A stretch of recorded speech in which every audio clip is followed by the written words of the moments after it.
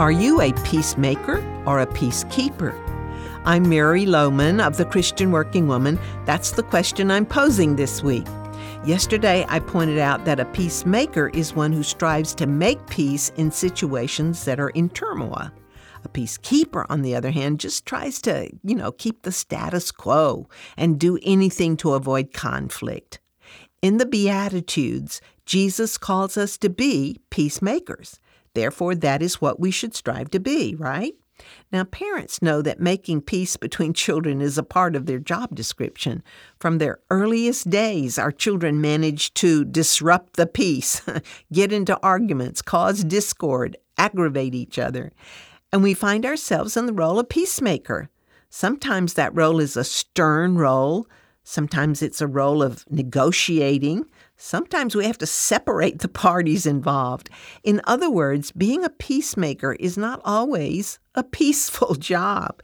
We may have to be assertive and proactive, but whatever we can do to promote peace, that is our calling as children of God. Maybe you work in a situation where a peacemaker is needed.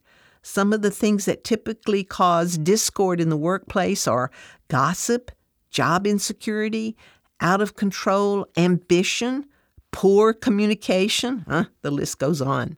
It could be a company-wide morale problem producing tumult and disharmony among employees, or it could be little feuds between individuals where one refuses to speak to another. I'm often amazed at how petty and vindictive adults can be, but there you have it. What can we do in these kinds of environments to be peacemakers? It's not enough just to keep pushing it under the covers, so to speak, and trying to keep a lid on things. That is peacekeeping, just opting for peace at any price. And it's not really peace, by the way. When you're trying to be a peacekeeper, you may be quiet, but it's not peaceful. So we want to be peacemakers.